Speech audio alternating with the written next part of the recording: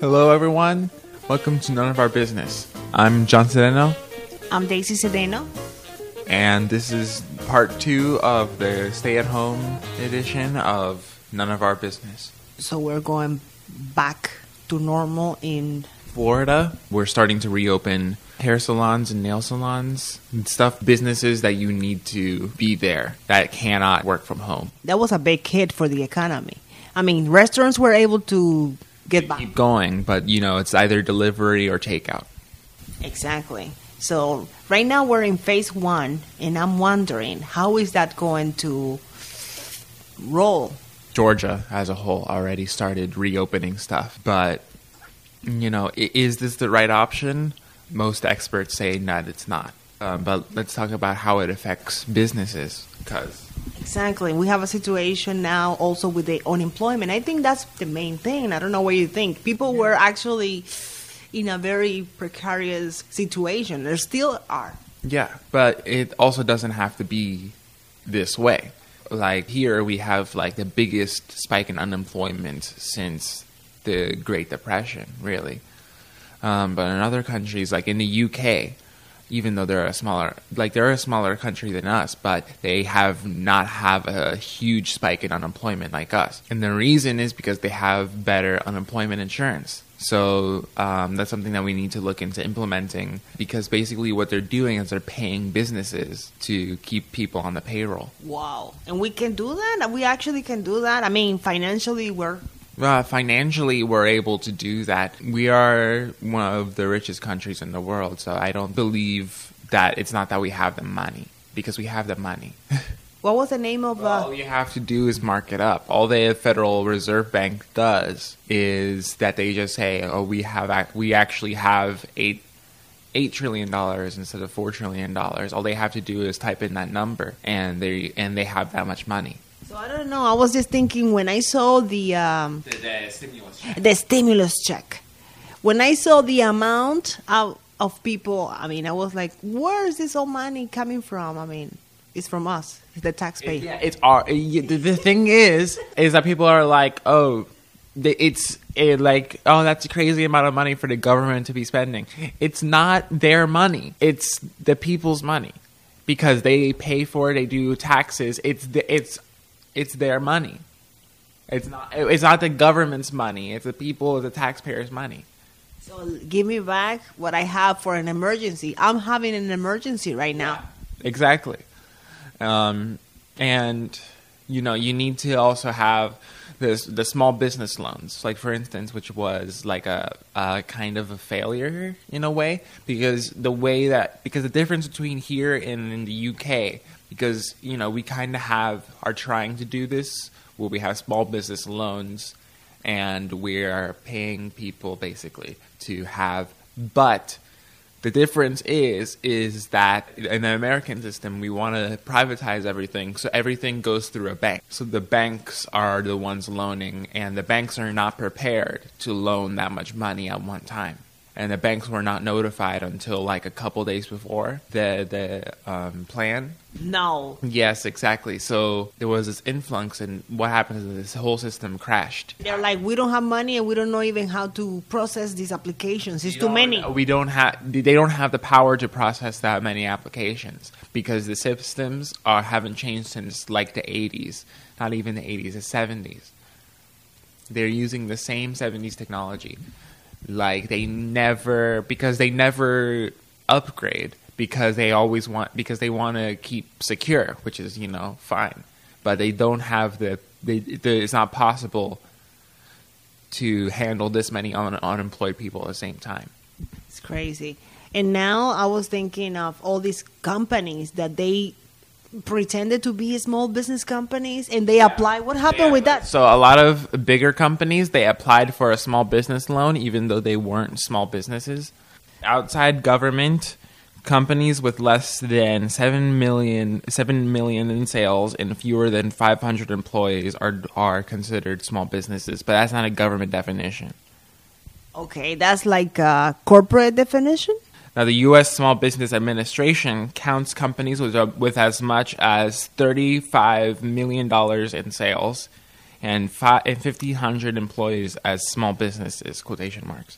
But the IRS is complicated. It depends on individual tax laws. So there's no real definition for how much is a small business.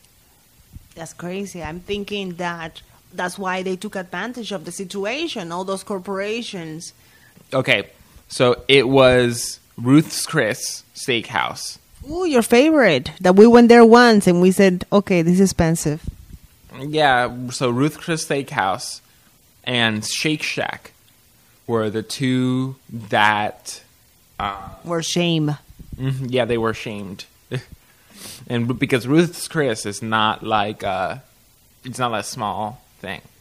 They have 150 locations, and they're valued at $250 million, and they got the small business loan. That's crazy. So there's not really any kind of... Shake Shack is a $1.6 billion burgers and fries chain. That's a lot. Small business loan was supposed to be the mom and pop business in the corner, like Maria's Pizza, or I don't know. Like we said in the previous episode of None of Our Business regarding, nobody has a plan B. Nobody has a plan for something like this. That's the thing. That's what I was thinking. However, some countries are handling it better. A lot better than America is. For example, the UK, which is either their response hasn't been perfect, and they were trying to do the same thing that Sweden has. But the thing is that they have rolled back some of those, and they'll probably be opening back up sooner than America does, depending on how things go. As things are, we shouldn't be opening up entirely. At the least, keep everyone that can work home working home. At the very least. I was thinking about the movie theaters and all those places that people are like right next to each other. It's hard. Yeah, and those things were already on the way out. Movie theaters. I believe that after this, movie theaters are just not going to be as popular, and people aren't going to go to the movies as much. I think maybe we need to talk about the experience of the movie theater. I don't see, because the thing is that the experience sucks. It's not a good experience to go to the movie theater anymore. Because the thing is that the experience of going to the movie theater now, instead of being associated with like seeing a movie on the big screen, it's being associated with overpaying for food, sitting next to someone, a smelly person. The experience that you're getting is less enjoyable compared to sitting in the comfort of your own home. So unless movie theaters really change, that's not gonna... But I don't know. I think it's also like going out kind of thing. Seeing a movie with somebody that is not related to you. Yeah, but people are not... Yeah, people are not going to be going out as much after this for like at least the next 10 years. You said it was like the experience, and I'm telling you that the experience is not good at a movie theater. And also it's partially because that, like, the reason why the movie theater experience is so bad is because there's no competition. It's like two companies that own every single movie theater, and they're going down. Yeah, they're going down really quickly. That's going to be part of None of Our Business, like movie edition, because we talked about in the other reason why movie theaters, because the main reason why you go to the movie theaters for the experience is because you want to see a movie that has just come out, and movies come out usually on the theater first, and then like 4 months later on DVD, and sometimes there's like Netflix original movies. So now you're seeing with the Disney movies like Onward, which just released on Disney Plus not too long ago because of the coronavirus. So it released so it's going to start becoming a trend where big companies, big movie studios are going to release both on streaming and in the movie theater at the same time. And because of that, people are going to go to the movie theater less.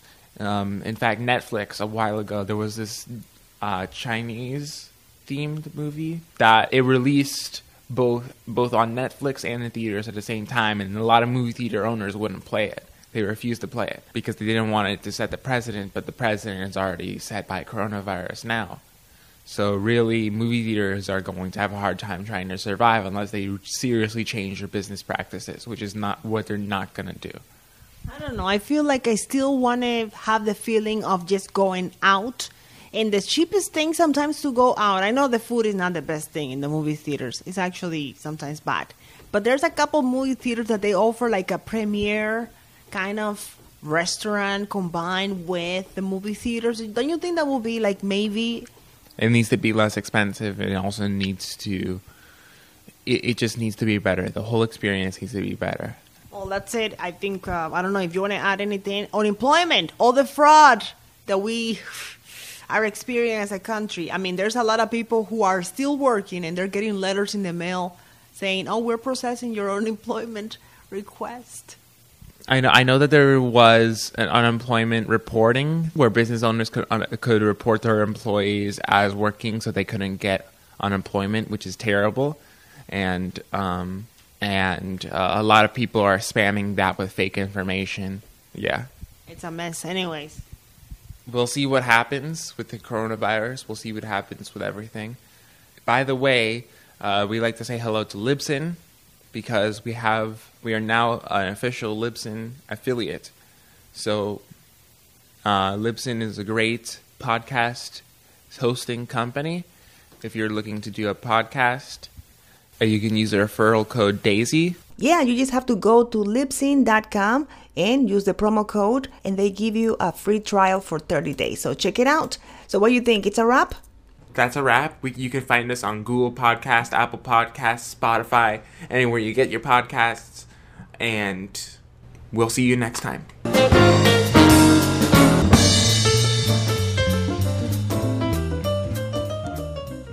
Trial